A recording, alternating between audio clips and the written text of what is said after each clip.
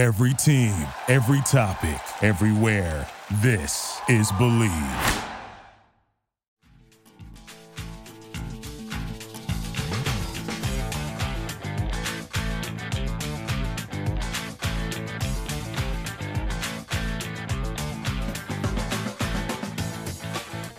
Hello, Vol Nation. Welcome to another episode of Believe in Tennessee Football. I'm your host, as always, Kyler Kerberson, joined with Reed Bacon. Got a great one today, breaking down the Alabama game. We did lose, but there were so many good things about it. There were so many highlights that we go over. What we thought of the offense, what we thought of the defense, where we see Heupel ranked versus the other head coaches we've had in the past, and how we're going to look moving forward. What is this Kentucky game going to look like 2 weeks from now? So great pod, and let's jump into it. By the game. Snap. The kick is in the air, and the kick this time is no, sir-ree. No, sir-ree. Final score, Tennessee 20, Florida 17. Pandemonium reigns.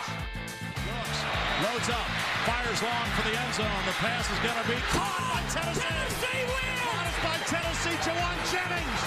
Jennings makes the catch in the end zone on the Hail Mary.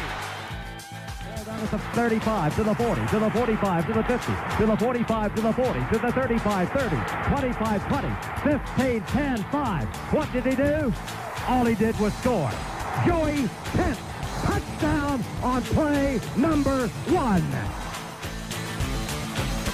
So before we get into the podcast, got to shout out our number one sponsor, betonline.ag. I say it every week, but that's the place to go to bet on anything. Now that the NFL season has started, college football has started, everything is even more exciting when you bet. So if you're looking for the place with the best odds, stats, lines, BetOnline is the place to go. Go to betonline.ag now or use your mobile device, and you'll receive a 50% welcome bonus on your first deposit.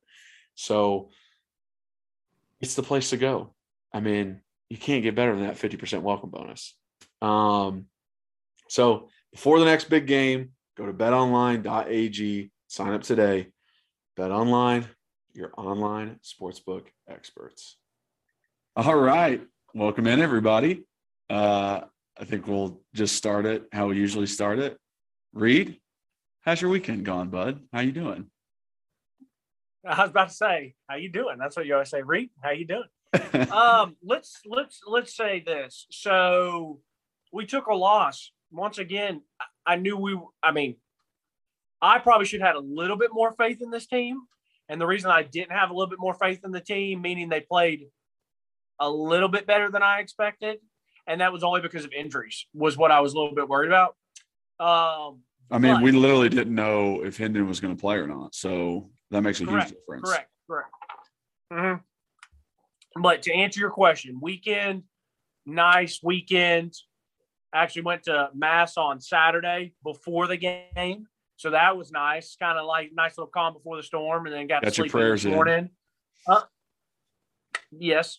Now, here's a couple things we need to talk about. First off, massive Titans win, 2 Titans wins. So last week, it was Monday night.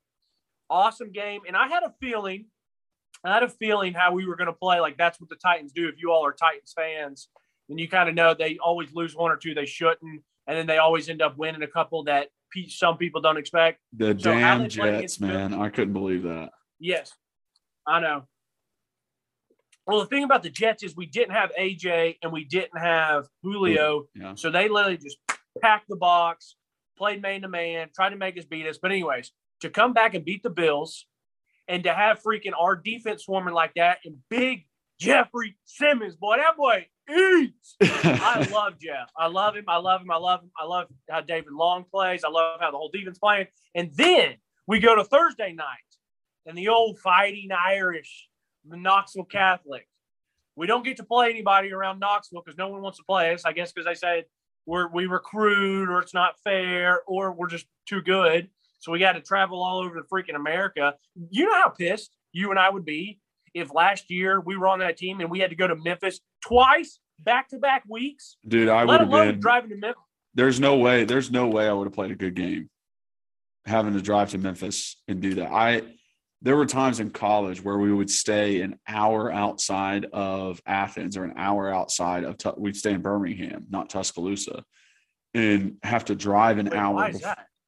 Dude, do not get me started. It literally is like they started this deal with the hotel back in like the 70s, and they've just like kept it the entire time. So they just always stay in Birmingham back when there wasn't any hotels in Tuscaloosa. So it's like, because of that deal. But they used to play in Birmingham. Well, yeah, I guess. They also used to play in Birmingham. So then it's like we stay in Birmingham. We drive an hour right before the game, an hour to Tuscaloosa. And I absolutely hate it. I'm like, what am I in freaking high school again? Like, can we not do a little bit better here? Like the fact that we have to drive before the game starts, I hate it. So was that what you played you played down in Tuscaloosa, twice or three times? And you had to do it how many times? You got to do it every time? Or do they still do it now? Yes. There's no way they've changed it because it's all about like the deals with the hotels that they've gotten. So like Alabama was that way. Tell the hotels to suck me. That's crazy. I know. Alabama was that way. I think Georgia might have been that way. Just all the big games. No big deal. Yeah. Okay. Yeah. Just the ones that matter. But like Florida, we were in Gainesville. South Carolina, we're there. We're in Columbia. Vanderbilt, we're in Nashville. Like most of them, we're there. But there was a couple games where it's like you have to drive an hour before the game starts. And it was the absolute worst. But yes, I agree with you. If we would have had to drive to Memphis in high school, I'd have been pissed. There's no way I would have played a good game. Droggy as hell, driving 8 hours. Well, the thing is, they did it back-to-back weeks last year. Like, they went down there had to go back down again and play it again. And the thing is like, I drive to Memphis all the time. So in a car, I can do it in 5.5 to 6, maybe 6:15, depending on traffic, depending on who's all in the car, how many times we got to stop and pee, all that freaking nonsense. Females, just kidding. We love you. But yeah, so the fact that they had to do that, and now we have to travel to Chattanooga. We've had to travel to Nashville. Finally, and I know there's people probably listening to this that either went to PAL or they like PAL or whatever. I personally don't like PAL because I think I've said this on here before, that when I was in college, I worked at Court South off Merchants Road, and everyone there was big PAL this, PAL that. And I was like, yeah, whatever. You guys don't play anybody. Like, you're not any good. So now that they have this Coach Lowe over there and they have the Jordan jerseys and all this, whatever, like it's just so lame. And then so it's like we go over there and we show up. We got a freaking freshman quarterback that has a cast on his hands. And we go over there and we actually started to choke the game and let him get back into it. But Tommy Winton, out there balling on people, 3 touchdowns. I don't know if you even saw the catch that he made to win the game, but I did. It dropped down in between his legs. Yes. Yeah. Yes. It was sick. It was sick. Anyways, insane that he caught that. And then to finish this up, the Titans, today the game was over at halftime, and I literally watched all of it just to make sure there's no injuries, whatever. Like, they didn't want to be there after halftime. We knew we won the game. Basically, when we came out and we stopped them and drove down and handled, it was done. It was over. So 2 huge Titans wins, a nice Knoxville Catholic win, and now I actually am very excited to talk about this Bama game. When I was a little nervous to thinking this pod was going to be kind of annoying, but I've got 3 pages of notes and I'm ready to go. Yeah, but before the game, you're thinking, Tennessee might get blown out, and then we also have a bye next week, so it's like hard to think about what we're going to discuss on here. So now that they put in a good performance, it feels like there's definitely a lot of talking points. We'll say that. And before we get into, offensive, defensive breakdown like we usually do, I want to talk about things that aren't necessarily on the field. First, and I love the fans out there. Honestly, You guys are the best. I just got over 3,000 followers on Twitter. So very happy about that. Just getting buku retweets and likes on my Greg McElroy tweet, which is just like, because that's exactly what I wanted out of it. And I want to talk about that. Greg McElroy, by the way. McElroy, whatever. Who gives a crap? He's a second-rate quarterback, if that. The only reason that he has a name is because he went to Alabama. I mean, you know what? I do not know who is worse, Jordan Rodgers or him. But they just both have to be from freaking Bama and Vandy, like the two most annoying schools out there. But that is honestly like some of the worst like homerism I've seen on broadcast on a game. I mean, sometimes those CBS guys and Gary Danielson will just, praise Alabama and praise Georgia and Florida. Oh, they're so good. Oh my God, I love them. And then every time somebody else does something good or scores against them, it's the biggest shock in the world. And how can this happen? Oh my gosh, what? They scored a touchdown? Hey, guess what? They're freaking college players too. They're good athletes. Some of these guys are 5 stars just like your guys are. So shut your mouth, give them props when they do something well, and just be unbiased. Like, if I was an announcer, I would tell ESPN, like, hey, listen, I can't do Tennessee games. I literally can't, because if I do them, you're going to hear me, like, scream in the booth of excitement when they score. So you're going to have to take me out. I can do all the other ones, but not this. So just nepotism, erroneism, if I could pull out a quote from Oh Brother, Where Art Thou? It's just ridiculous. Yeah, I put it more on ESPN. Maybe in another 5, he is removed from the program for 10 years now. So I get it, but like, we still all know he played quarterback there. So it's like, maybe wait till it's a little bit, more down the road, maybe when Nick's not there anymore, because that's who he played for, and he's probably still around the program. But I have a real quick story about Greg McElroy. And I can't stand the guy because of this. So I used to date a girl in high school who her brother played for the University of Alabama. And so I was around that program a good amount, like going down to travel with them, going to the different games, whatever. First off, I got to meet Saban.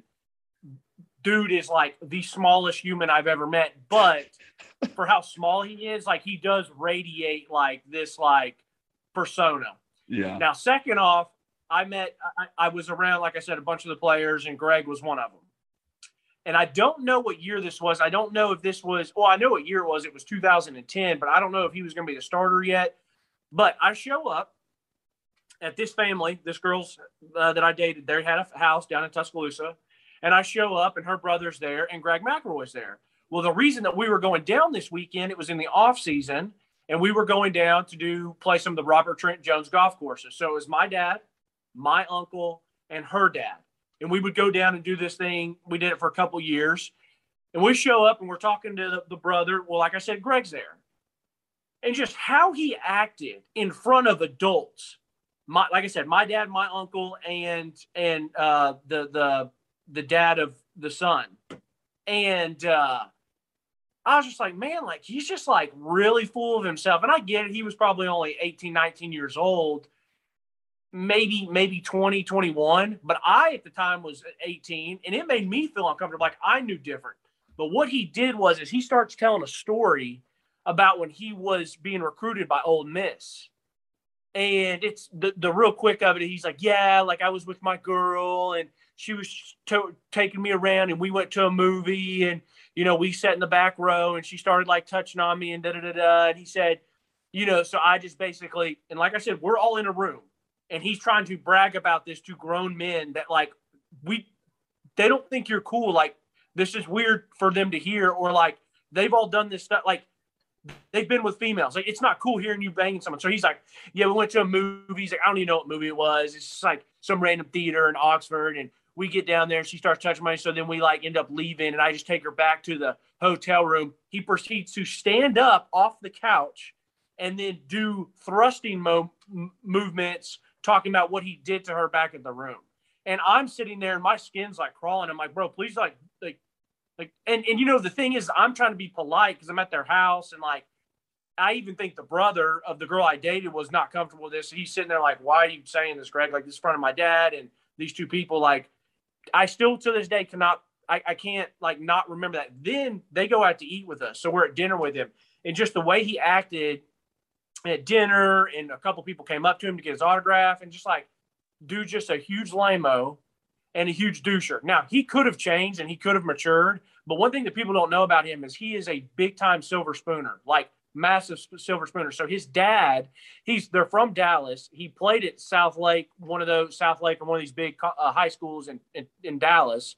Some, really good football program, private school. His dad was like a general manager in the front office of the Dallas Stars and of the Rangers, and then he also worked for the Dallas Cowboys. So like they have tons of money, and like you could just like that whole persona came off of him. And I remember leaving that weekend, I was like, if I could get one guy in a dark room and just like I can let him out when I'm done with him, it would be that clown, because he was just such a doucher, just a silver spooner, just so lame. So ever since then, I just don't have any respect for the guy. And maybe he's changed and matured, but I think he's one of those prototypical. How he acts on TV would be completely different than how he would be when you're out with his buddies having a beer. I think he would still be that just really lame doucher. You know what I mean? Yeah. But then when he's in front of people, it's like, yeah, like, real PC and this and that. It's just like, so anyways, I can't stand him. Yeah, that is an awesome story. I'm glad you have that in your holster. And that's exactly what I would expect. Like I am so annoyed by him, and he sounds like he is that way still. There's like I don't know. That is honestly shocking that he would do that as like an 18-year-old. Like no one gives a crap about what, like these are 45-year-old men with kids your age. Like they don't care about. Yeah, exactly. Okay. And we don't think you're cool. Yeah, we don't think you're cool. Yeah. No, definitely not. Other thing that is non-specific to like offensive breakdown, defensive breakdown, just like football in general, which we do most of. Let me tell you something, Reed. I want to say this before we get into it. We found our coach. This guy is who we need. If you're a Tennessee fan, if you're an Alabama fan, that game felt a lot different than it has in years past. Now, I don't know how it felt in 2015 when, we were up on Bama my last year, like how that felt for Tennessee fans if they were, hey, this is different. It's not the same as it usually is. Like if you got that feeling. But, I mean, this feeling I have watching the game, watching it again, breaking down everything, seeing what we did well, what we didn't do well. Like, it's just different, man. And it gives me so much confidence in Coach Heupel, the decisions he's making out there, the passion that he has out there. I mean, just a fantastic little video of him after that fumble, just being like, that's bullshit. That's bullshit to the refs. I love it. Absolutely love it. This is the guy. And I don't feel like I felt that way with Pruitt whatsoever. Like it just wasn't there. I didn't really feel like, oh, now we have a ball coach. Now this is, next tier. And with Heupel, it really just feels so much different than it has in years past. So I sent a text last night to my Vols watch party, which is myself and a couple other guys. And then I know you and I text back and forth, or then we text with Brian, but I try to not really text with you because of this. But yeah. I texted the Vols watch. I texted the Vols watch party and I was like, guys, like I'm hoping I'm not being a prisoner of the moment because I really try not to be. And I know the argument against me for this about Phillip, but so far what I've seen, Josh Heupel's the best coach that has been over at UT in my lifetime. And the reason I say that is because Phillip Fulmer, you can't deny what he did and his achievements and bringing a national championship. So I get all that. But college football was at a different landscape. Would be my argument against it. College football was at a different landscape then than it is now. And Phillip was amazing at recruiting. He did awesome at recruiting. But my lifetime, I was probably in second or third grade, maybe fourth when we won the national championship. So I still remember the national championship. But when I really started to remember is kind of his downfall. And I remember watching and being like, I never once felt confident with who we had on the sideline like I do now. With Phillip, I was like, I'm tired of his offense. It's the same old. It's third and Chavis on defense. And we tried to make adjustments. Now, he could still bring in some talent and we could still, compete. But when college football started changing and the Florida started to get, really good and they were good with Spurrier and then Bama got Saban and all this stuff, like I just felt like the time had passed for Phillip. And then we get Lane, and I really liked Lane, and he was really good offensively, and he's a good coach. But we've talked so much and wasted so much time on that guy that, like, I don't want him leading my program, and I don't trust him, and I don't think he would have really led us to where we want to be because he would have jumped ship or he would have gotten us in trouble. Well, then you go to Dooley. There's nothing to say besides Dooley was just not good.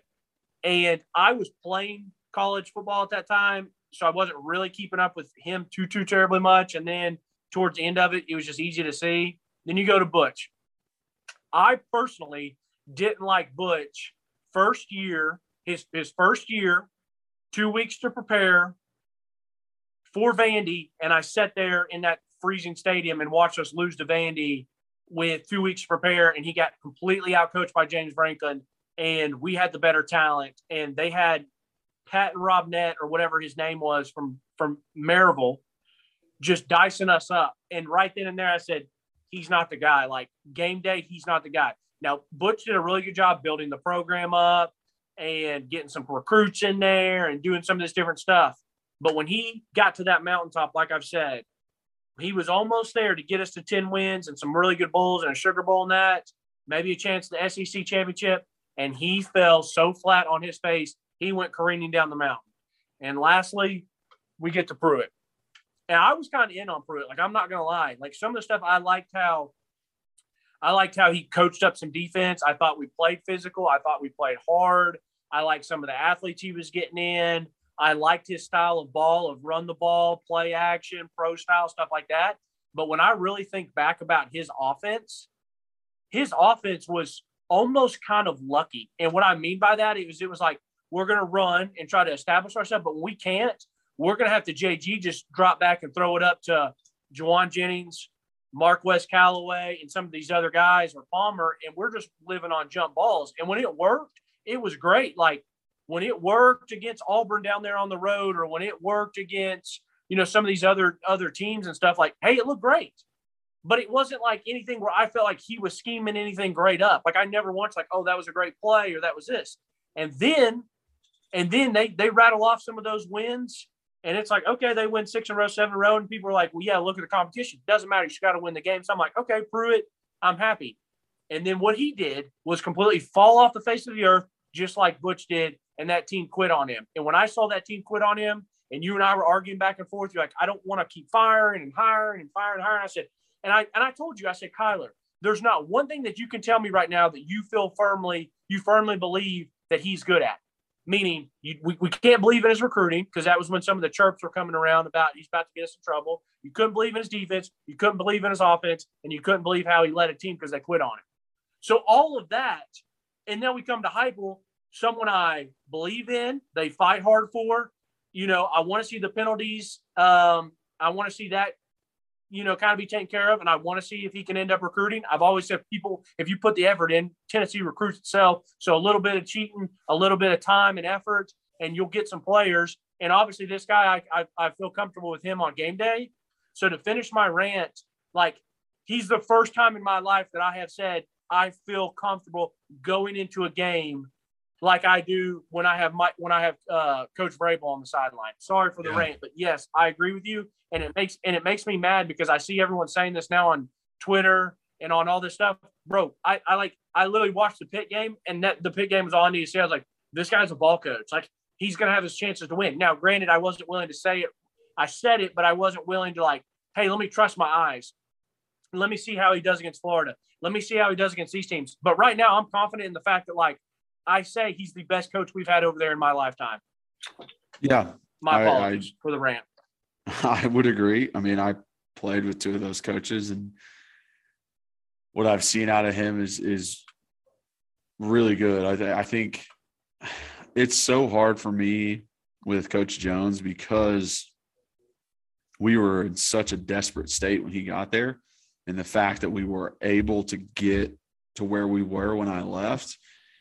I mean, I really was like, hey, like, you did a great job, like, pointing us in the right direction. Now, keeping us there, keeping everyone on your side, that's where he fell off. But, like, creating a disciplined team, he did great. And that's sometimes exactly what you need, because we were definitely disciplined when I was there. But yeah, and you guys played hard. You guys played hard. Yeah. I mean, it was effort and discipline. Like, that was it. That's what made us win games. That's what made us close with these certain teams. It wasn't always just like overwhelming talent, in a sense. So I was happy with my time at Tennessee. So it's hard for me to, like, bash Butch, but Heupel, what he's doing, and like you said, the Pitt game, like, Pitt's a really good team. Ole Miss is a really good team. Alabama's a really good team. And these are the games that we're losing, and they're so close. And it's like, you said it, beginning of the season, all I want is a fourth quarter game versus these teams, knowing that Florida and Bama and Georgia are all really good teams, Ole Miss, really good teams. All you wanted was a fourth quarter game, to be in the game in the fourth quarter. In the fourth quarter, it was a 7-point game to start the fourth quarter. So you can't tell me that's what you expected this year, first year of a head coach after all these transfers. It's not even what you expected third year head coach in Coach Pruitt. So I just feel like we're in a fantastic spot at the moment. I'm honestly very, very happy with exactly where we are, and super excited to see where everything goes and see where everything leads. But let's go. Let's get into offense. Let's get into defense. Let's actually break down the game, everything we thought, what was going on. Start with offense, as always, because that's my bread and butter. But I thought we did well on offense. I thought there was obviously, as I always say, I thought there was execution issues. Obviously, third down was the biggest red flag for me. 2 of 12, I think we ended up with. We just really couldn't buy a third down to save our lives. And then rewatching all the penalties, they were warranted. Guys were not set. Guys were jumping off sides. There were false starts. So in a way, there might be a couple that could be ticky-tacky, and maybe if you're playing at home, they're not called, but still technically a penalty. So you got to call it. But I thought I love the fact that he came out with extra offensive lineman at fullback the first 2 plays, and we never went back to it, but I love that. Get the big ugly shine. Hey, Tyler. What? Tyler. I'm not joking. I think that was Elijah Simmons. Really? Yeah. Because I tried to look it up to see who played what snaps and who did this and that, and I couldn't find it. And I couldn't find number 10 on like a depth chart. And I kid you not, the only time I maybe think it was Elijah, because I was watching the game back, and when they showed Heupel one time, I saw Elijah's face or someone that looked just like him, and he was in that like 10 jersey, and I was like, is that Elijah? I was like, because I couldn't find who it was, and I was like, maybe it was him, meaning because like I know he was not really super healthy. I personally don't think he would have been very effective against Bama anyways. So maybe that was the way of like, I don't know if it was. I hope someone will let us know on the comments or tweet us or whatever. Yeah. But I loved it too. But I think it might have been him. Yeah, I was wondering the same thing. I was like, who is that? Because the reason why I thought it was an offensive lineman, obviously we're on offense, and he had double knee braces. So I thought for sure that wasn't one of our defensive linemen. Yeah. But love that. I love the adjustments that Heupel was making. I love some of the play calls that he had. Like I said, it's execution. I mean, there were times where I thought Hendon really was supposed to pull the ball on the read options, and he didn't. Like that first, and I mean, Bama played a good game on defense. Like, I'm not going to say that, they're crap. They're good, but like up tempo and all that stuff, we were able to catch them off guard on a lot of things. Like, that is part of a strategy, is playing up tempo offense so that you can catch defenses off guard. So that's a good thing. But like, the first third down that we had when we first started the game, they ran cover 0 to just brought everyone. Like that, it was man coverage outside. They literally brought everyone. We tried to run the ball for that first down. We didn't get it.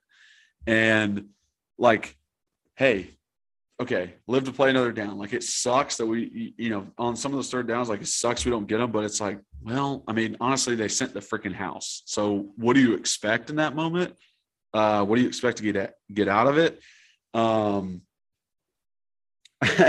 Some other stuff. I mean, like the refs, we talked about the penalties and like some of the spots that they gave him. The hit on Hendon, just an obvious targeting that they call in 99% of games, and they didn't even get close to calling it. Like, I'll put the clip in here because I got it off something, but like the ref is literally watching Hendon. He throws it, and the ref watches the ball go to the wide receiver. And it's like, Bud, you're not a fan. Do your damn job. We watch the ball. We're fans. We're the ones who watch the ball. You watch the players. You make sure they're not doing anything illegal. Like the lines judge just sitting there and just pans and watches the ball go to the wide receiver. I'm like, man, you got to watch what's going on in front of you and see that it's a blatant targeting and it has to be called. I mean, you're going to knock our – like, think of – they literally don't call that. Think if, like, Hendon gets a concussion right there on that play, and then they just never really called it. And then it's like, oh, well, he's out, but we never got the call. Like, that could have easily happened because they're just not paying attention. Or they're like, oh, Tennessee's not supposed to be doing well versus Alabama. What's going on? We got to make sure that we have an SEC representative in the top 4. Like, oh. But that stuff just drove me crazy.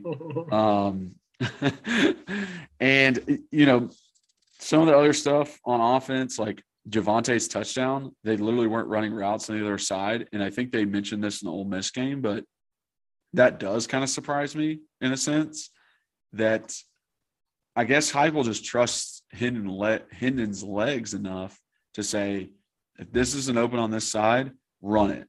Just go, just take off. And hey, it's worked so far. I mean, that was a touchdown play, and literally the other 2 wide receivers on the other side weren't running routes. They just took a few steps off the ball and looked. Let's see. What else? I talked about Hendon reading the pulls. Hendon, this was on Hendon, like a lot of this game. Obviously, because he is the quarterback, like you're the one that we're depending on. I thought he had some good plays, but he also had bad plays where it's like the third down after the pump block, he goes past the line of scrimmage before he throws it. It's just like, hey, like you can get that first down, just run it, or just like understand where you're at. I thought he freaked out like at the end of the game when we went for it on 4th down, and like protection was fine. It was a 3-man rush. Like he really could have just hung out there for a little bit longer, but he like kind of freaked out, tried to run, tripped, and then it was, they got us. And then like the interception sealed the game for Bama, and it sucks. And I don't want to blame Hendon on that wholeheartedly, because I think it was like an option route for the wide receiver. I think it was like miscommunication. In no way do I think Hendon is a bad player at all. I mean, that's literally his 2nd interception of the season. I mean, compared to the quarterback we had the past few years, that's incredible. But I obviously thought there were things that he could improve on moving forward. And I was very much impressed, and I'll let you talk after this. I was very much impressed with Dane Davis to come in first start versus Alabama and didn't really give up any pressure. He had one pressure on Hendon that ended up not even being a sack. Hendon was able to kind of like move around and get out of it. Blocking the run well, just dependable as he was out there. Like that is impressive to do. And I was very excited for that because, going into the game, I was worried. I was worried that something would happen, that, he wouldn't necessarily be ready because of the fact he hasn't played all year. And it was a very pleasant surprise. So shout out Dane Davis. I love the effort he put in. I love how he played. Yeah, Dane was almost like the MVP just because of the one picture that was going around on Twitter of him putting Henry T's head in the dirt. So I didn't know if I should bring up Henry T on that rant or not. But like, please just like enough, dude. Like, I don't think I've ever seen him celebrate that much when he was at Tennessee. Like, get over yourself. Camera, please stop going on him. There's nothing special that he was doing. He made a couple assisted tackles and thought he was just killing it out there. And I mean, I just like don't care what you say. Like, oh yeah, he's a VFL. Like, no, he's not. He left. Like, how can you say he's like, he literally left and went to Alabama? Like, no, he's a Bammer. He's not a freaking VFL. Take him out of the conversation of it. So I'm just tired of freaking seeing him. I'm just tired of it. Like, get him off my screen, please. Yeah. So this morning I did a run. This morning I woke up and I was thinking about the podcast and thinking about some of the stuff I want to talk about. I was like, do I even give him time, like air time? Like, cause it's just like the whole Kiffin thing. I thought the same thing. I was like, I wonder if Reed's going to be like, hey, just don't talk about him. No. And the reason I thought the same thing, that he was way over celebrating. And a couple of those, like you said, I remember when I played linebacker, and there's a strong side inside linebacker and there's a weak side inside linebacker. And when I played weak side inside, it's one of the easiest jobs in the world because you're coming from the weak side of the play, meaning it's the strong side other linebacker that usually have to take on pulling guards or fullbacks. And we were supposed to just come and clean up. And it was a very easy job. And you did get to make some plays, but it's like there was nothing that he did that was like you said, that was super impressive. And he was just wanting to really run out there and jog and get fired up. And I'm fine with playing with emotion. Like you said, it's probably more because of this whole game. But another thing is like, it's not that hard to play linebacker at Bama. Like it's not like you have so many dogs around you and up in front. Like it's a pretty fun job to do. But the last thing I was thinking about when he left, I know we talked about it on the pod that week, and I honestly don't remember. And I was thinking, I said, okay, if this was one of my like really good friends at Catholic, And he decides we get a change my senior year. Mark Pemberton leaves. We get Scott Meadows coming in. I'm like, if you had said, hey, you know what? Like, with this stuff that's changing over and I've been given an opportunity, like, I'm going to go across town to Webb, to like one of our rivals. I think I would still want you. I think what I've decided is if you were like a really, really good friend, so like you and a select other few people, like I would still want you to be successful, but I would want to beat you very, very badly if I thought you left because of us, because you didn't think we were going to be good. Now, if you left because of other outside situations, because stuff with a coach or family and all that, like, and it wasn't a good environment for you, that's fine. I respect that. But I think Henry T, he literally left because he's like, yo, this place is garbage. They're not going to be any good. I got one more year. Like, let me go try to win and whatever. And so if it was some stuff like that, I am going to say F you and hit the road. Like, you're leaving us. And so he's not Evolve for Life. Like, I would not consider him Evolve for Life. Like, you left us. A leader is supposed to be there. And I think you said this on one of the pods that we talked about when he left. If you're a leader, the best time and the most important time to be a leader are when the chips are against you.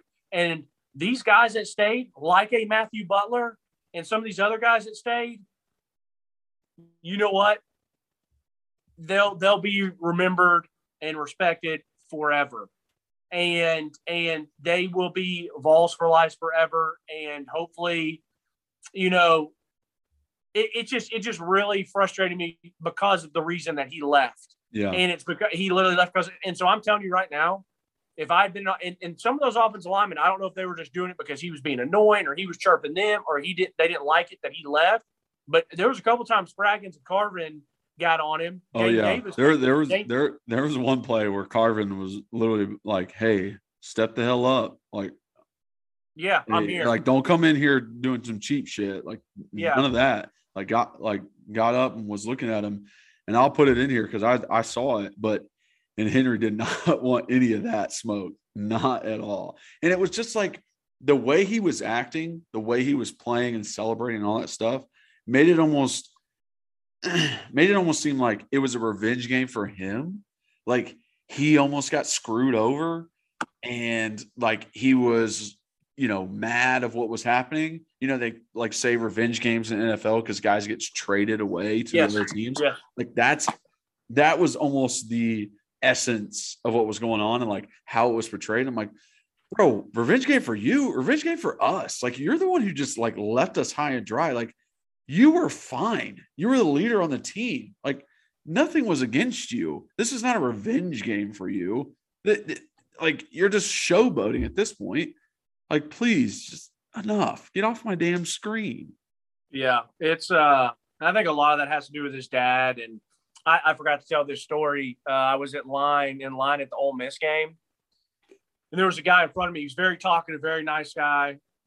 What? It just reminded me, someone said they DM'd me and said they saw you at the Ole Miss game. And as soon as they saw you, they forgot your name. You know how people do that? So they said as soon as they saw you, they forgot your name. So they didn't walk up and say something. And I was like, you should have walked up and said something because it would have made his day. And next time, just call him Dale Earnhardt. And he'll know if he just come up and been like, hey, bro, like, love the pod, that would have been hype. Like, I would have loved that. But okay, so I'm standing in line. And the guy in front of me is a very talkative, very nice guy. So he turns around. We're starting to talk. Well, then I step up to order or whatever. And he turns around and starts talking to the guy behind me. And it was so frustrating and annoying because it was a guy, he's a little bit older, like in his 40s, and he had the tag around him. So he was there with a recruit. And so they start talking, and I don't know how it gets brought up. But he goes, yeah, I swear, I am not making this up. Jack was there with me eating his Petros, standing. He'd already got in his booth, so he's sitting there munching. Being a and I kid you not, I'm not saying that, I am not exaggerating this at all. The guy literally goes, yeah, man, he like, my kid about to be the future here at Tennessee. And I was like, and Jack and I looked at each other like that, like, did you hear what I hear? So then I'm alerted to this. He goes, yeah, my son, the number one quarterback in Indiana. And I'm like, well, we have Tavon Jackson. I don't know where he's from. Is he from Indiana? And I was like, and he's not the number one. Is he? I was like, what? And then I was like, so anyways, I kid you not, like later that night when I got home or that Sunday, I like Googled his family and there was a picture of his family and this guy was not his dad. So that's the problem with these kids is like they have clown head parents, and I'm fine with you supporting your parents. I mean, you supporting your kids. I would be the number one supporter, and I get it. Everyone is biased towards their kids. I'm biased towards my friends. Like I'm biased towards you and Tyler and Logan and these guys that all played football. But like when you say that crap, like what the fuck is wrong with you? Like, what? Like it's like that's so stupid. And like you're the reason, just like Henry T's dad or uncle, whoever it was, like that they do this. It's like, bro, it's not you out there playing. Like just support and like. But he said that, and so the guy that I was talking to me and now talking to me, he's like, oh, okay, cool, like that's awesome. Jack had the perfect line, and I started cracking up. Jack looked at me and he goes, we'll tell you when your son's the future of Tennessee. Because that's the truth.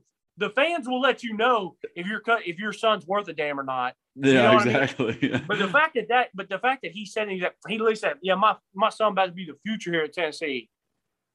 And I was just like, what? He's the number one quarterback, Indiana. This kid's probably like an 8th grader or something stupid. Like, anyways, but yeah, back to the Henry T thing. Like, I hate Alabama. I hate Georgia. I hate Florida. I hate Kentucky. And I usually pull for Bama, like if they're playing Georgia in a national championship, because we can still say that we have a national championship before Georgia. So Georgia wants to talk all this stuff. It's like, you guys haven't won since the 80s. And so it's like, Obama got another one. Like, okay, who cares? They got another one. Like, they got 5, they got 10, they got 20. I don't care how many they have. Yeah, but if it's Bama versus Clemson or Bama versus Ohio State, you're rooting for Ohio State. You're rooting for Clemson. Yes, most of the time. There's sometimes, I will be honest, I did have money on Bama a couple times, so maybe I was cheering for them. But well, yes. money is different. Yeah. If you just think someone's going to win and you put money on them, it doesn't business is business. Them to, like, it's not like you want them to win. You're just like, well, they're probably the better team. Right, exactly. But I was thinking about it, and just because of Henry T, I think I want Georgia to beat them for the national championship. Just because of that guy, because I can say you left us thinking you were going to win a natty, and you didn't win. Just like I can't wait for Georgia could beat them in the SEC championship and easily knock them out of the top 4 with, maybe an Oregon coming from the Pac-12, Ohio State coming from Big Ten, and then a Cincinnati being undefeated. Yes, that's what we need. Yes, you're right. We need Georgia to win the SEC. Bama doesn't go, and then somehow, some miracle, like Cincinnati beats Georgia for the national championship or something. Like that would be amazing. But, so anyways, all right, let me dive into offense. I am going to talk quick. We're being short and sweet tonight. Best we can. We're trying to be an hour and we're already 44 minutes in. We'll be fine. A lot of the same stuff that you said offensively, same stuff that I said offensively. I think one of the main things that really, really hurt us in this game is the third down. But when I say third down, that could be, we had 3rd and 8, 3rd and 12, 3rd and whatever. No, we had a couple 3rd and 1s. We had a 3rd and 6. Very, very manageable at any level of football. A coach would say, you give me a couple 3rd and 1, 3rd and 6. Like, I love that. Okay. And we didn't handle those well at all. I thought Hendon needed to keep one of the first ones. They were crashing out. It's kind of the same thing Pitt does. Like, they kind of know what we're going to do. Like, if it's 3rd and 1, they're kind of like, all right, yeah, they're probably going to run it. So we either need to run the read option. Now, if the team knows the read option's coming, they'll just send 2 people off that edge. Because then when Hendon does, that's the one way to stop the read option is we're dictating to you. Well, no, if you bring 2 off the edge, you dictate to us because he has to give it. And they literally, and Heupel adjusted to it and ran a read option. Yes. And then Hendon didn't pitch it, decided to keep it and got tackled. But it's just like adjustment is just like awesome that you're seeing that out of a head coach.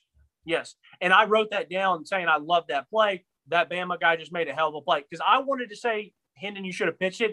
But that guy was playing kind of catty corner. So, like, Hendon's coming up, and instead of him being head up, he kind of catty cornered. So it could have been a dangerous pitch.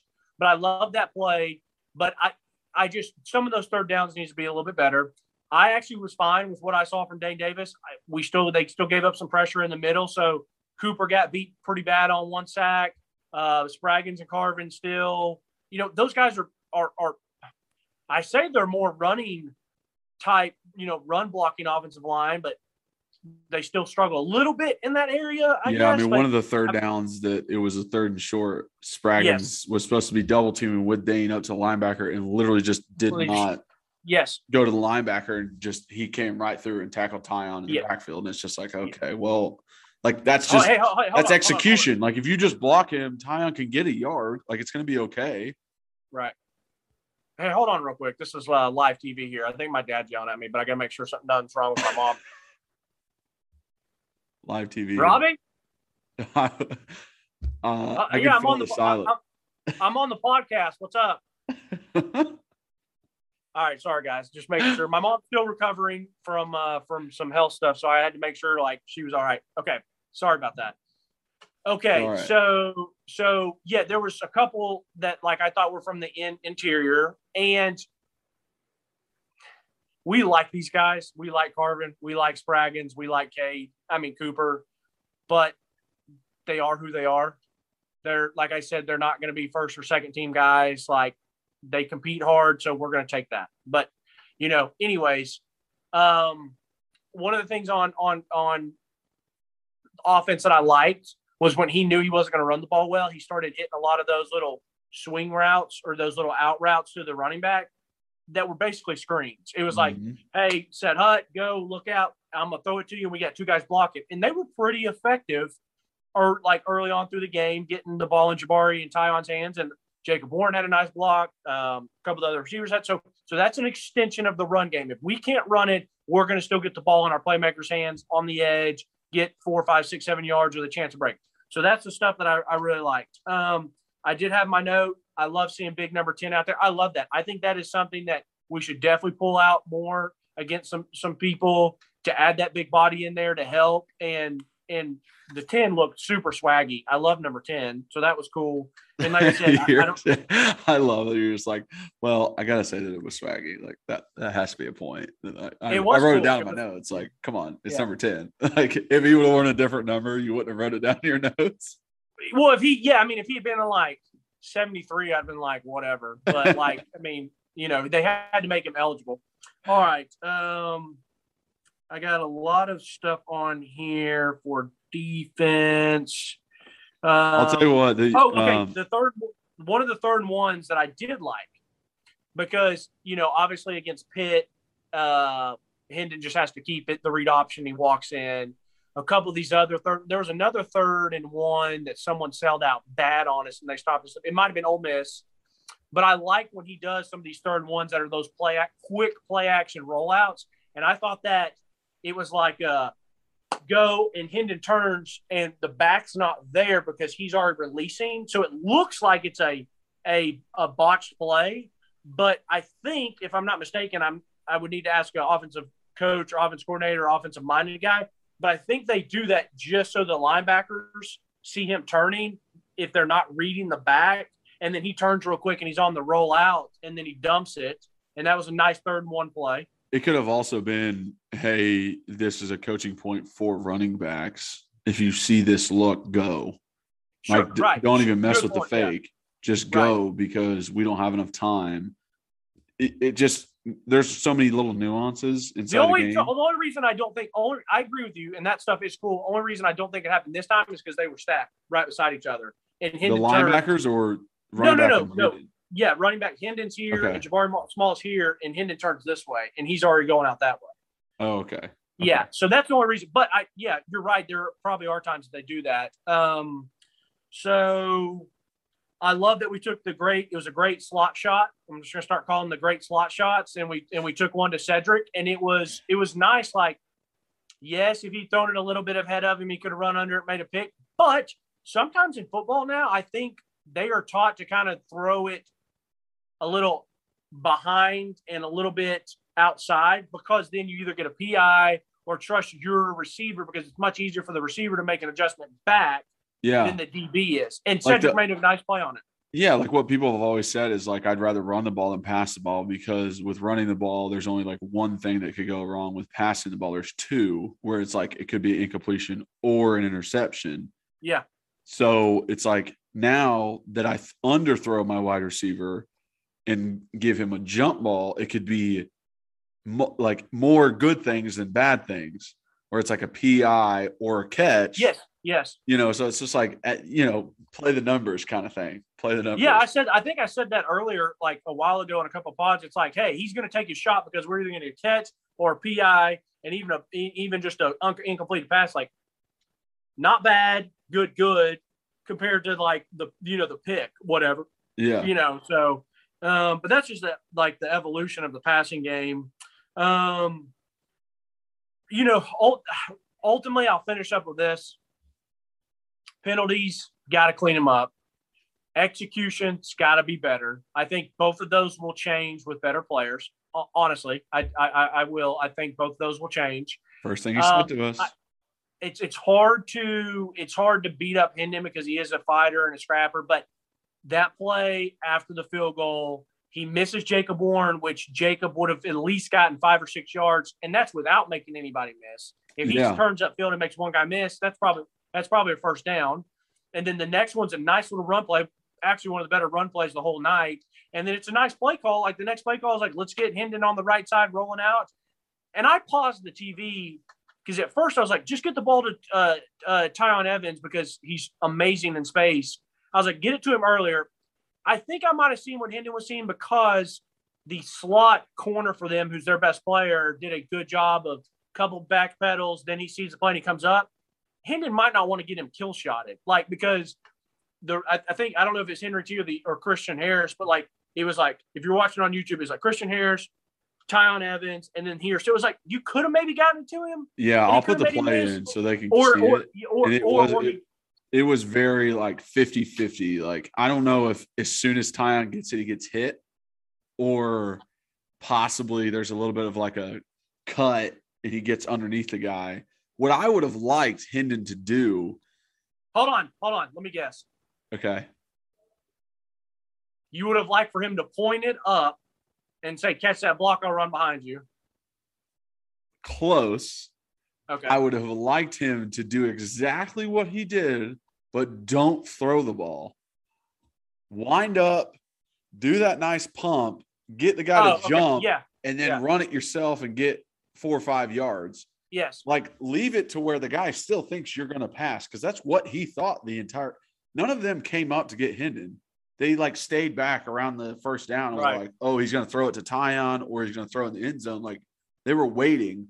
Right. And I think if Hendon just like gives a good pump fake, that guy jumps in the air and he's easy first down. If not, hey, get past him and get a touchdown. Right. Yeah, and there was a part of me, I was like, well, maybe he should have just rolled out and chilled for a minute and kind of like waited to see what he could have developed. But that's tough to do. I would rather you attack the line of scrimmage and either make your decision to throw, and when you make your decision not to throw, then you get it, compared to if he does stop and wait it, that can be pretty tough sometimes. But yes, pull out the Vince Young.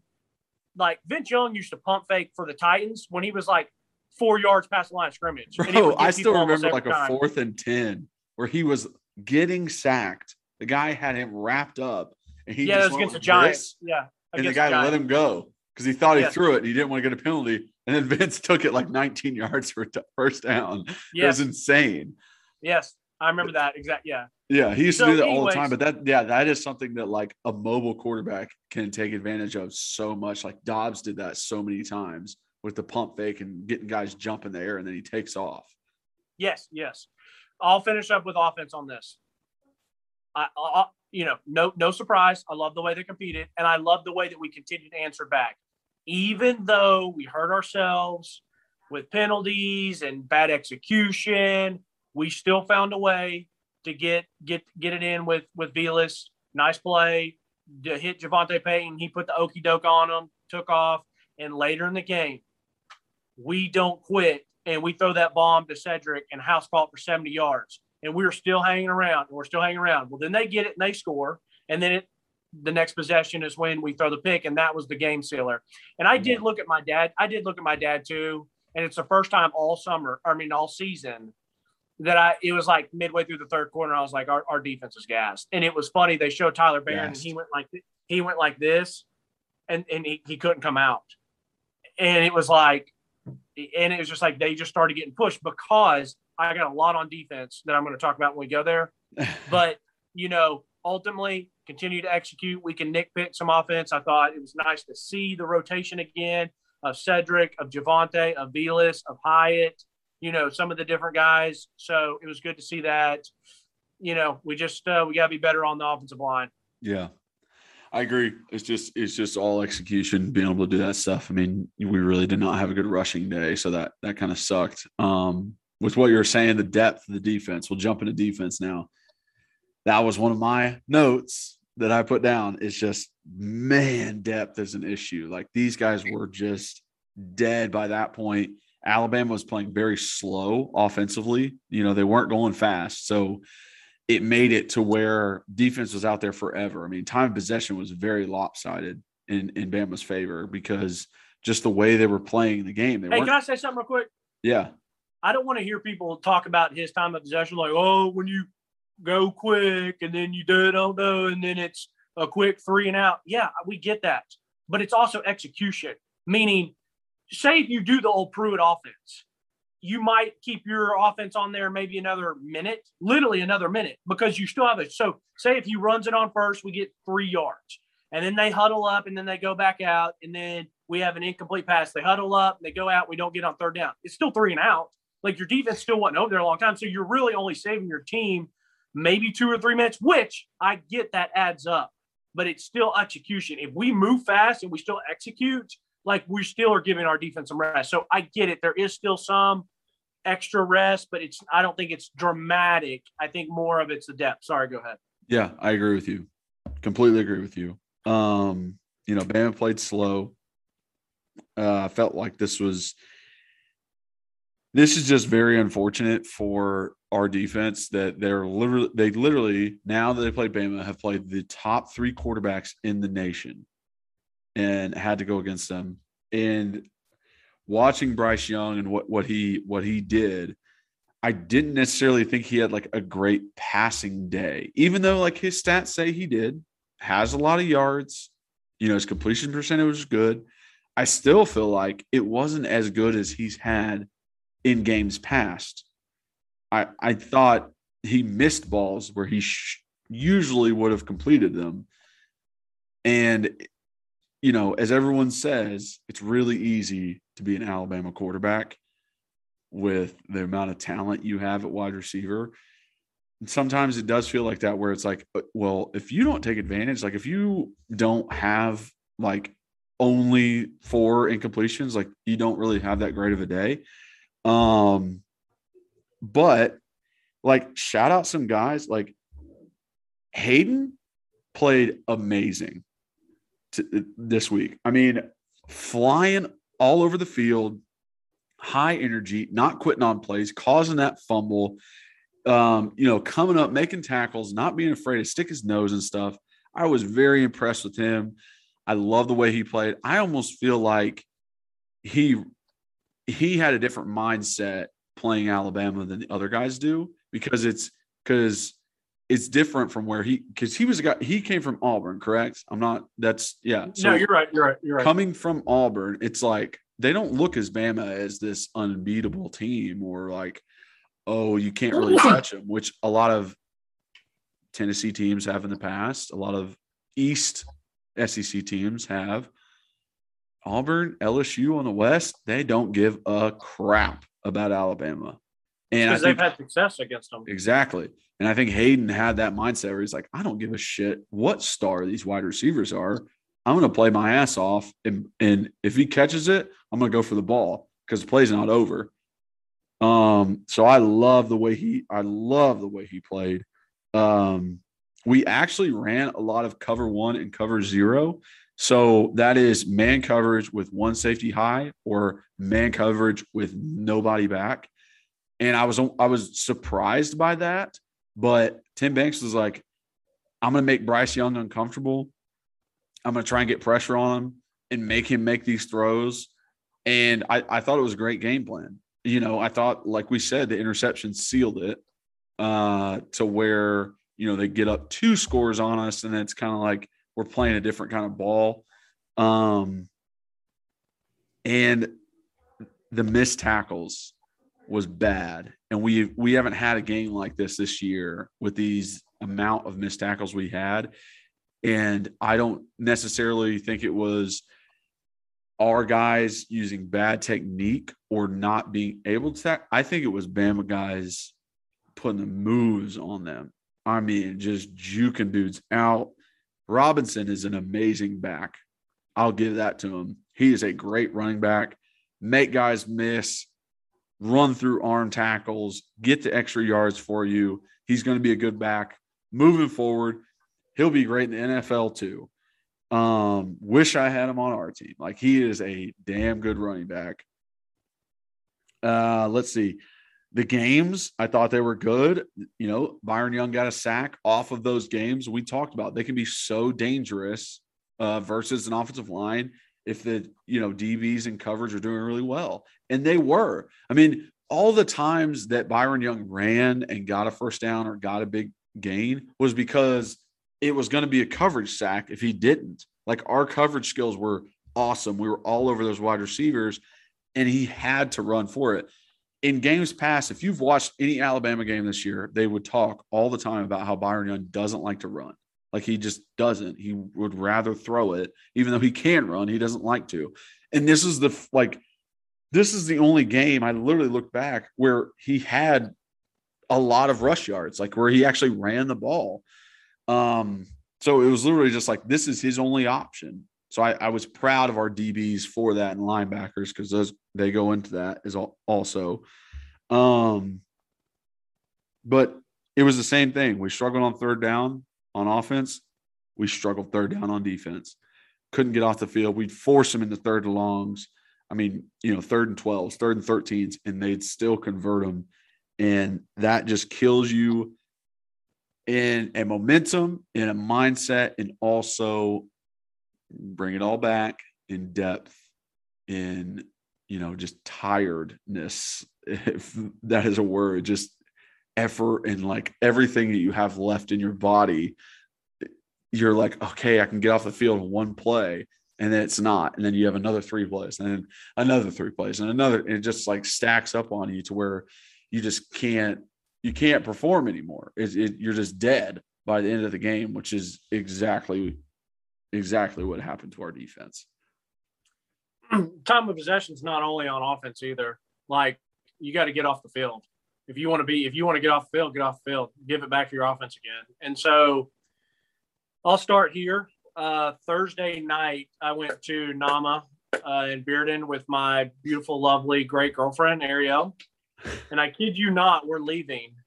And I'm about 85-90% sure it was Matthew Butler was getting in his car. And I really wanted to be like Matthew Butler. And if he said, yeah, I'd be like, hey, man, like, I just love how you play the game. Like, I really respect you. Now, people that know me know that I would say that to a high schooler, to an NFL player, to a little peewee. You know, like, I just love football. I love the art of it. I love people. Now, actually, I was playing golf Saturday morning before the game, and there was, I kid you not, my dad and I were playing, and there was like this kid was probably in middle school in front of us, and was just a striper.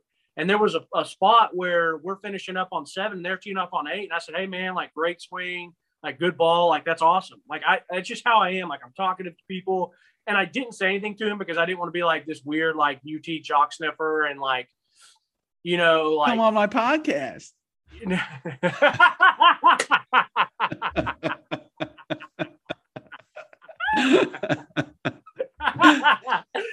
Exactly. So I didn't want to, you know, I was never going to be like, hey, man, let me get your autograph or picture. Like, I just think that's like kind of weird. But I say that to say, like, I start with him again. He is so good. And I don't watch enough SEC of all the other teams, but if that guy is not on a first or second team, it's all because he plays at Tennessee and he doesn't get the pup that these people at Georgia or Bama or whatever. The guy constantly gets pushed. He constantly makes plays. He constantly beats double teams. And it was my fault. I did go back and watch a little bit more this week of the Ole Miss game, and it was when I was going to get Great American Cookies. So me being fat leads to me missing the Matthew Butler play where he makes a great play, beats the offensive tackle, hits Matt Corral, ball fumbles. And that play could have changed that game in momentum swings because we don't fall on it. And then it's like third and whatever, and Matt Corral dances around. And that's the drive that they ended up going like 70 or 80 yards and scoring, and going up, I think, 2 touchdowns. That guy is constantly making plays. And I saw it tonight. I'm like, oh, there's Matthew Butler make tackle. Let me rewatch it. Oh, he beat a double team. Oh, like he's getting getting pressure up the middle on Bryce Young. Like, guys, I think I looked at his stats. I think he had 9 tackles, sack and a half, and 2 QB hurries, or 2 tackles for a loss, and whatever. Like, it was just, he's second on the team in tackles at defensive tackle. I love the guy. I love him, and I just love watching him play. Okay, we went back to rotating a lot of DBs again, and for whatever reason, I don't know. I don't know if Theo got hurt because Brandon Turnage came in and started playing that slot a lot. But I love, and they kept calling him Haddon. I've been calling him Kamal Hayden. I don't know how he's actually pronounced his name.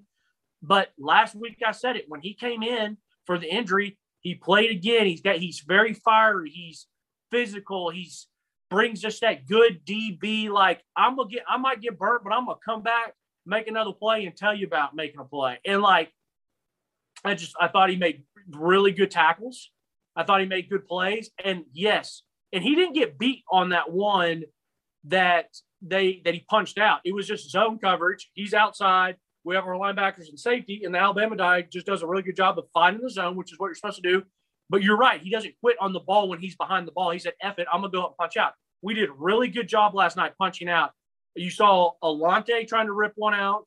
Tank McCullough did punch one out, and it was a fumble, and I'm glad that they said it was a fumble, but Bryce Young did recover it for the amount of time, whatever. And, we didn't get a chance to pull it out of the scrum, which we did come out with it, but we did. And just, that play, everybody going to want us to talk about it. I just wish there was a better way to really determine if that was a touchdown or not. Like, the human error in the refs makes it so annoying that this happens.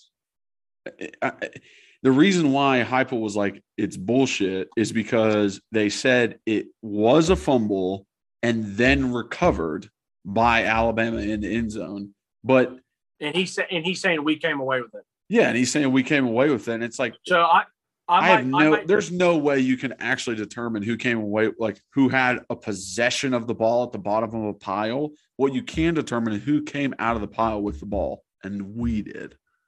Okay, agreed. Now, I'm going to be disliked for saying this, even with my orange colored glasses. I think they made the right call. Now, I agree with you that you cannot determine what's going on at the bottom of the pile, but I've watched way too much football that once the play is basically dead and someone comes in way after and rips it away, and sometimes the guy's like, all right, you can take it. Like, bro, I've been down for 30 seconds. Like, the guy's already called the whistle or whatever. Like, I'm happy that they called it a fumble because it was a fumble. He had not crossed the goal line yet. But I understood why they said he laid on it and was on it for what seemed to be a few moments, seconds or whatever. And then, yes, we did go down and I think he did recover it, and it was a touchdown, and then we went and took it away.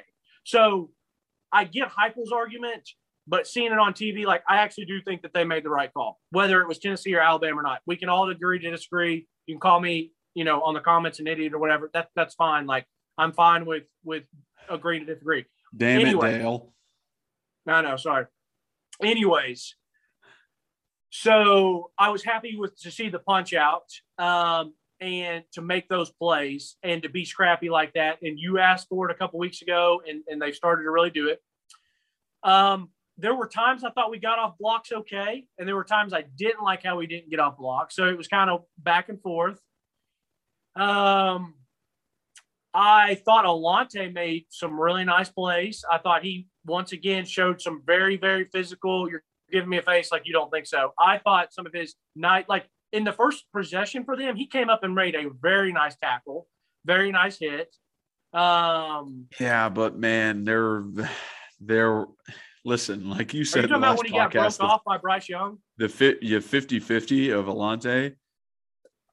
Like I can't take it, man. I can't take the 50-50. Yeah, you might come up and make a nice tackle on like a swing pass to the running back, but then you get broken off on 3rd and long by Bryce Young.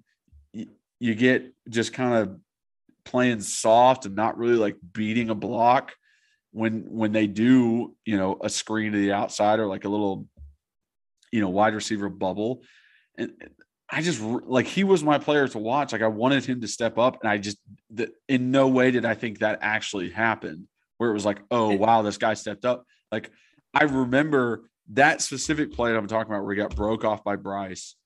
For some reason, I was looking at him and I'm like, I'm about to watch him on this play. I'm just going to watch him and see what he does. And he backs up. He gets out of frame. You can't see him anymore, but I know exactly where he is. And I know that there's no wide receivers over there. So as soon as Bryce rolls that way, in my head, I'm like, Alante, come up and make that damn tackle, bro. Shoot your gun. Take him out.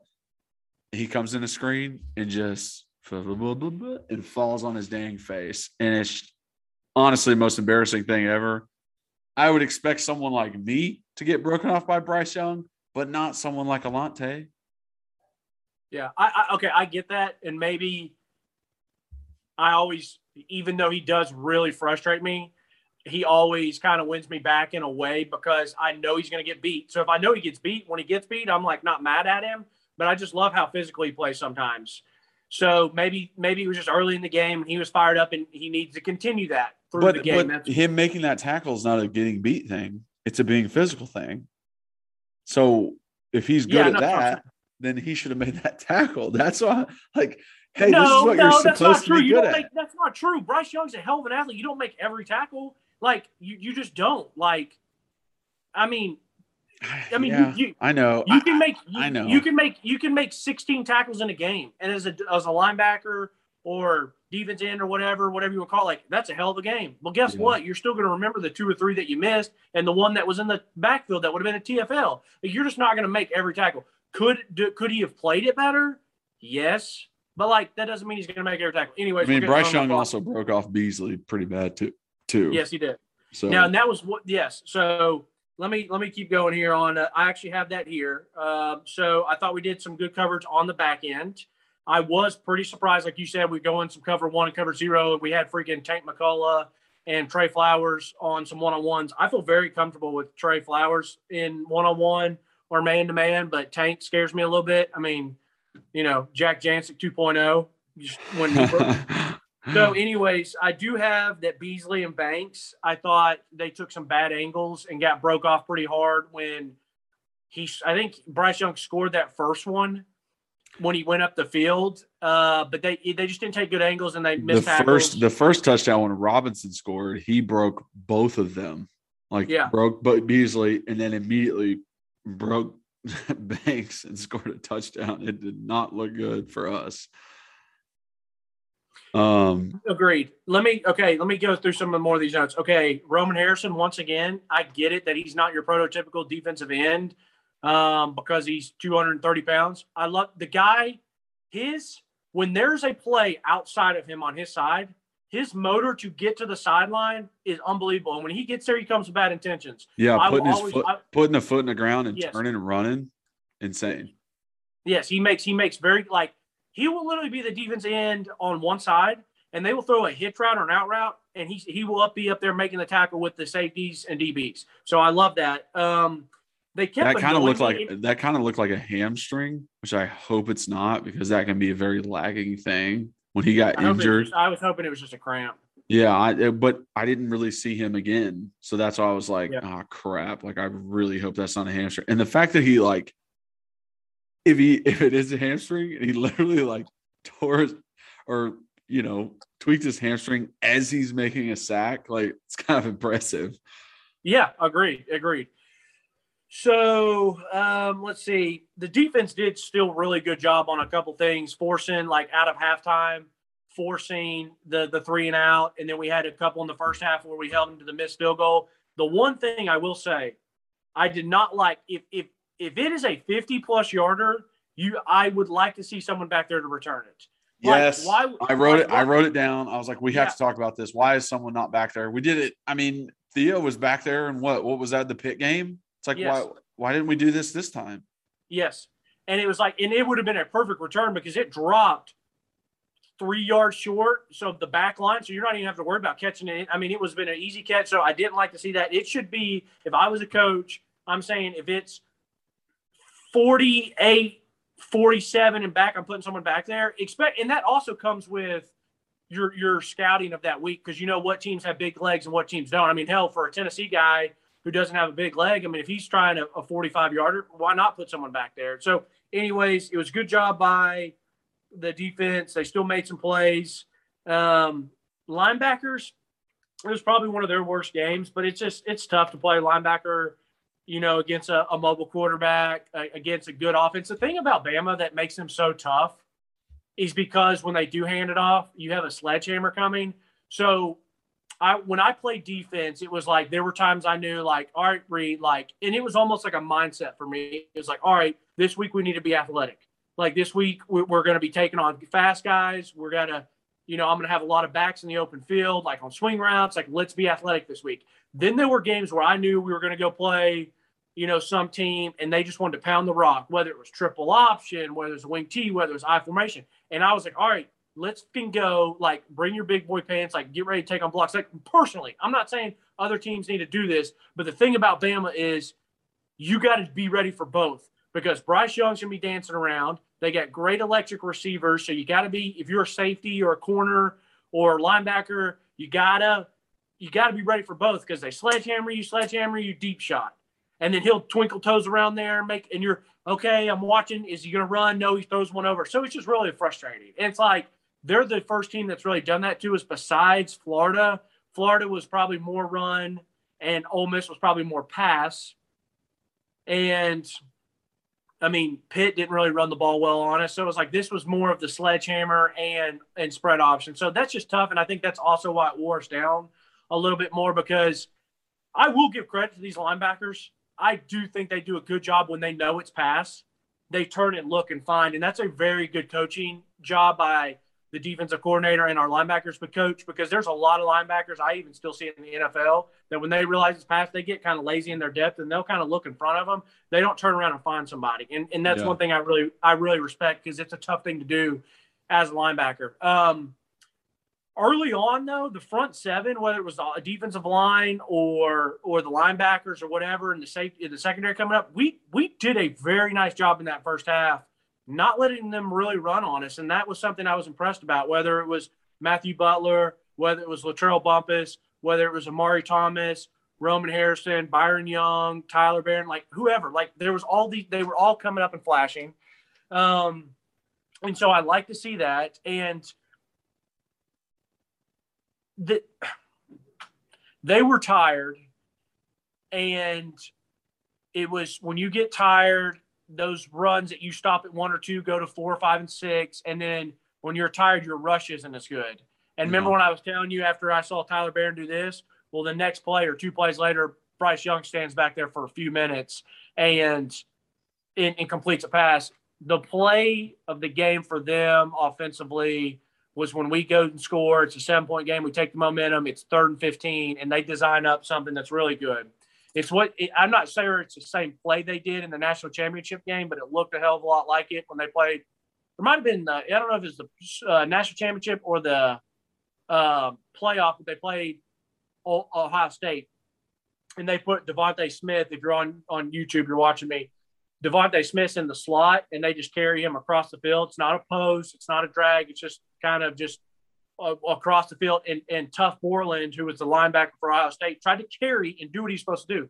He just can't run with Devontae Smith. And last night what they did is they put their guy in. He was either the third receiver. Williams. I think they had 3 receivers. So he was the third receiver in. And so he's, way inside. And they cross. Well, Aaron Beasley does a good job of trying to cover and run with it. He's not fast enough. And everyone's like, and one of my buddies was like, why do we only have one high safety? We didn't have one high safety. We had 2 high safeties. But Trey Flowers, once again, if you're watching on YouTube, Trey Flowers is sitting at his depth. But the reason that he doesn't peel off to take that is because he has a deep dig. So when the deep dig from the outside receiver comes in, he sees it, so he kind of sits. It's just a good play design. It's just like NFL runs it, college football teams run it, we run it at UT. So it's like they just got us. It was a great play call. They needed something at 3rd and 15, and they got it. And I don't know what defense we were in either, but that was a good job. But anyways, to wrap it up, I would have loved to seen us not throw that pick just so that we could have scored and kind of kept it behind them. Stay only 1 score behind them, because I do think that energized the defense. Like, come on, just one more stop. Let's get the offense back, the ball back to our offense.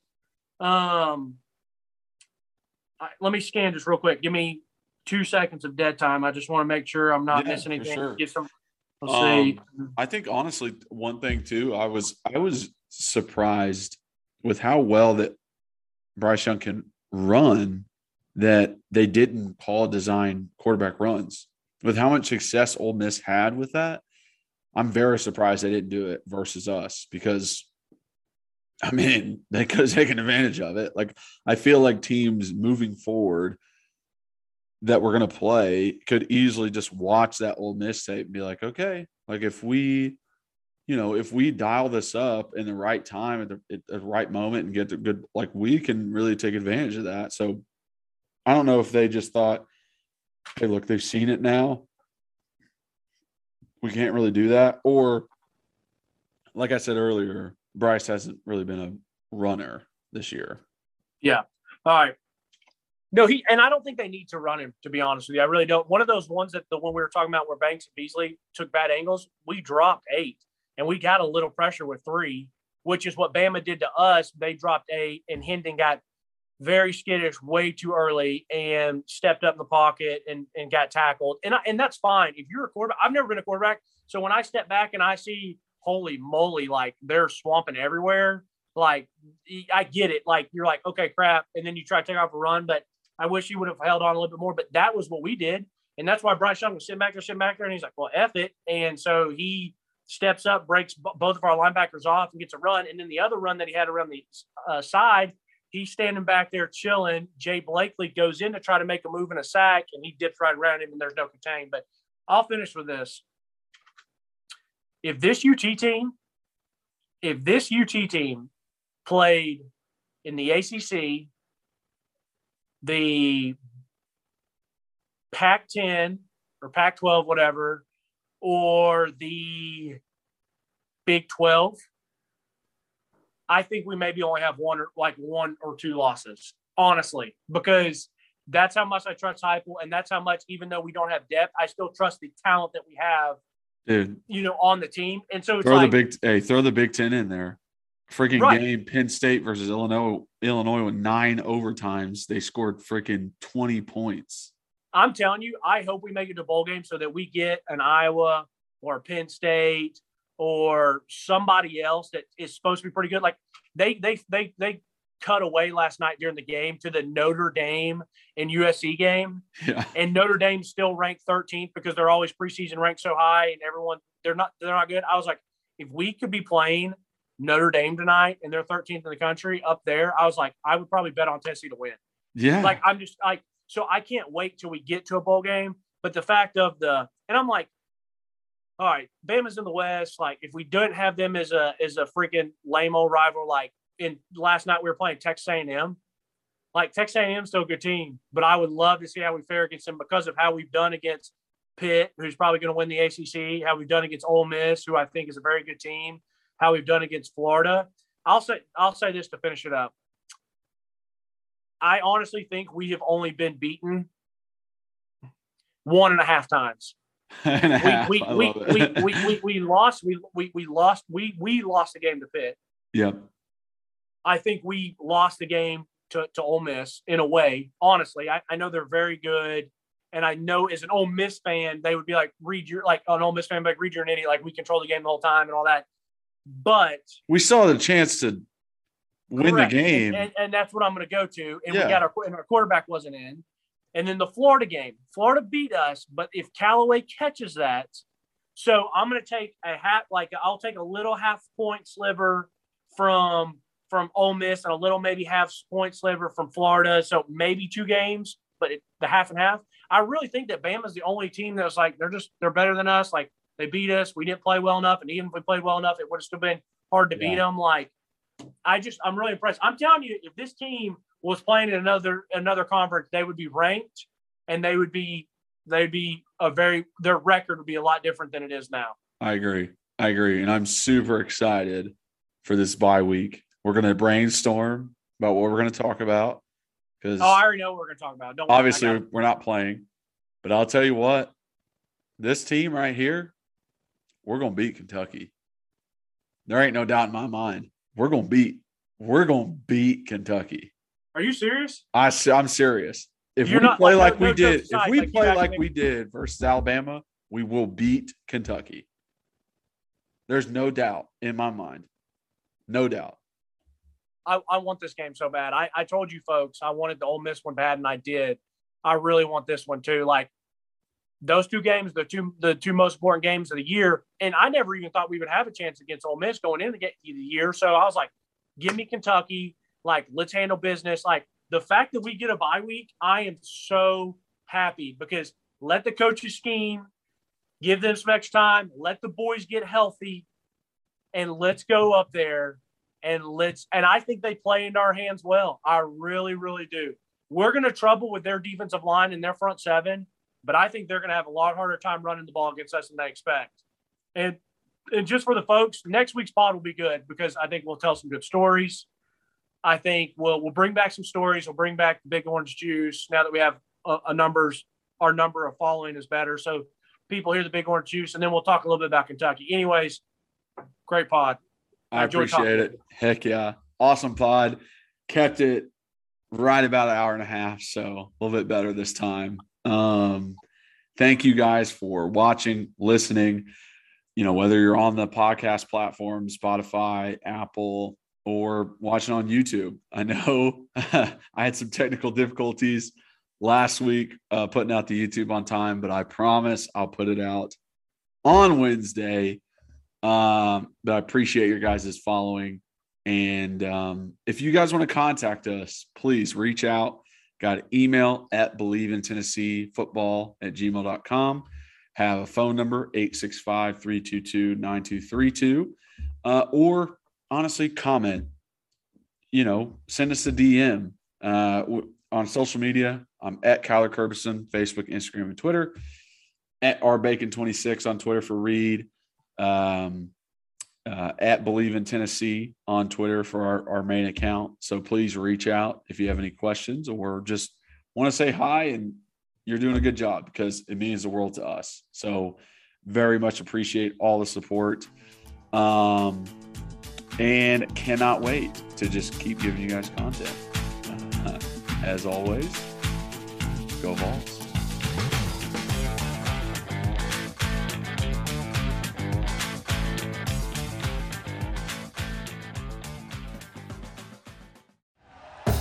Thank you for listening to Believe. You can show support to your host by subscribing to the show and giving us a 5-star rating on your preferred platform. Check us out at Believe.com and search for BLEAV on YouTube.